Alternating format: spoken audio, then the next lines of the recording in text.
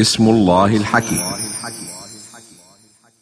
الله يا الله، الله يا الله، الله يا الله، يا الله، الله يا الله، الله يا الله، الله يا الله، يا الله.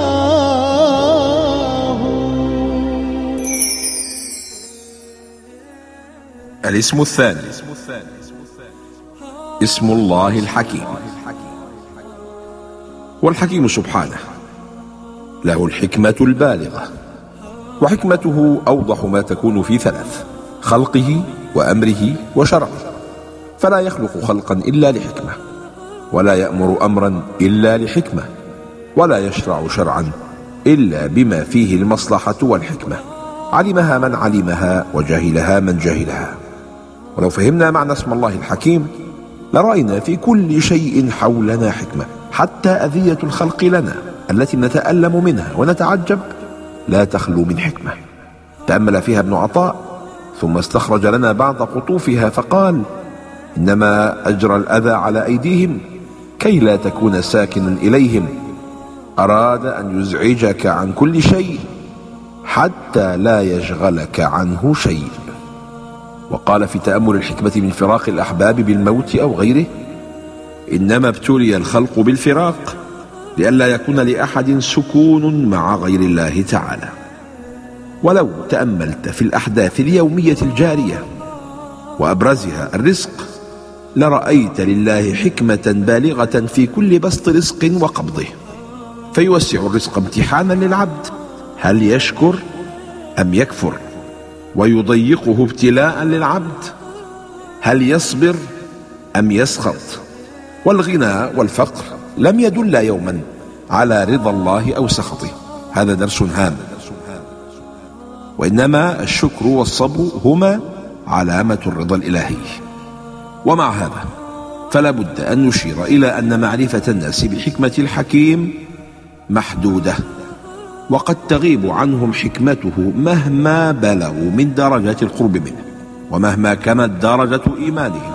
والدليل أن الملائكة مع شدة قربهم من الله وعلمهم بجلاله وقدرته لم يعلموا حكمته سبحانه في خلق من يفسد في الأرض، فقالوا: تجعل فيها من يفسد فيها ويسفك الدماء. والبشر أولى ألا يعلموا كثيرا من حكمة الله. وكذلك موسى عليه السلام وهو من أولي العزم من الرسل لم يفهم حكمة الله في قتل الغلام ولا خلق السفينة ولا صنع المعروف في غير أهله. إن الرضا والتسليم للحكمة الإلهية في مر القضاء من أشرف الأحوال، وهو أشق على النفس من شديد الأهوال، لأن الإنسان بطبيعته البشرية ينظر إلى الحال، وحكمة الله تدور مع العاقبة والمآل. وكيف تصبر على ما لم تحط به خبرة؟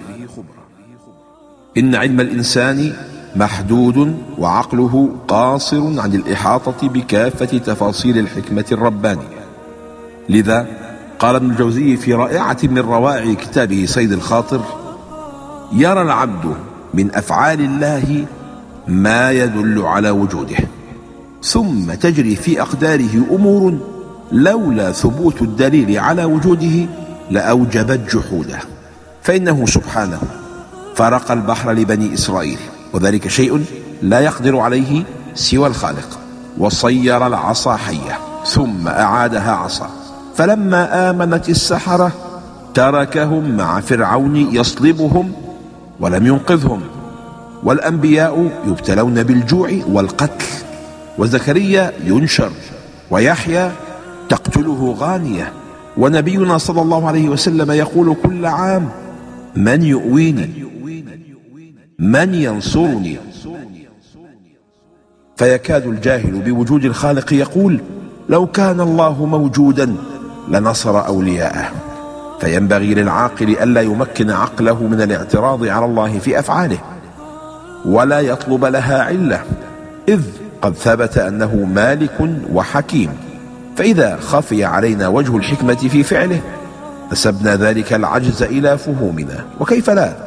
وقد عجز موسى عليه السلام أن يعرف حكمة خلق السفينة وقتل الغلام، فلما بان له حكمة ذلك الفساد في الظاهر أقر.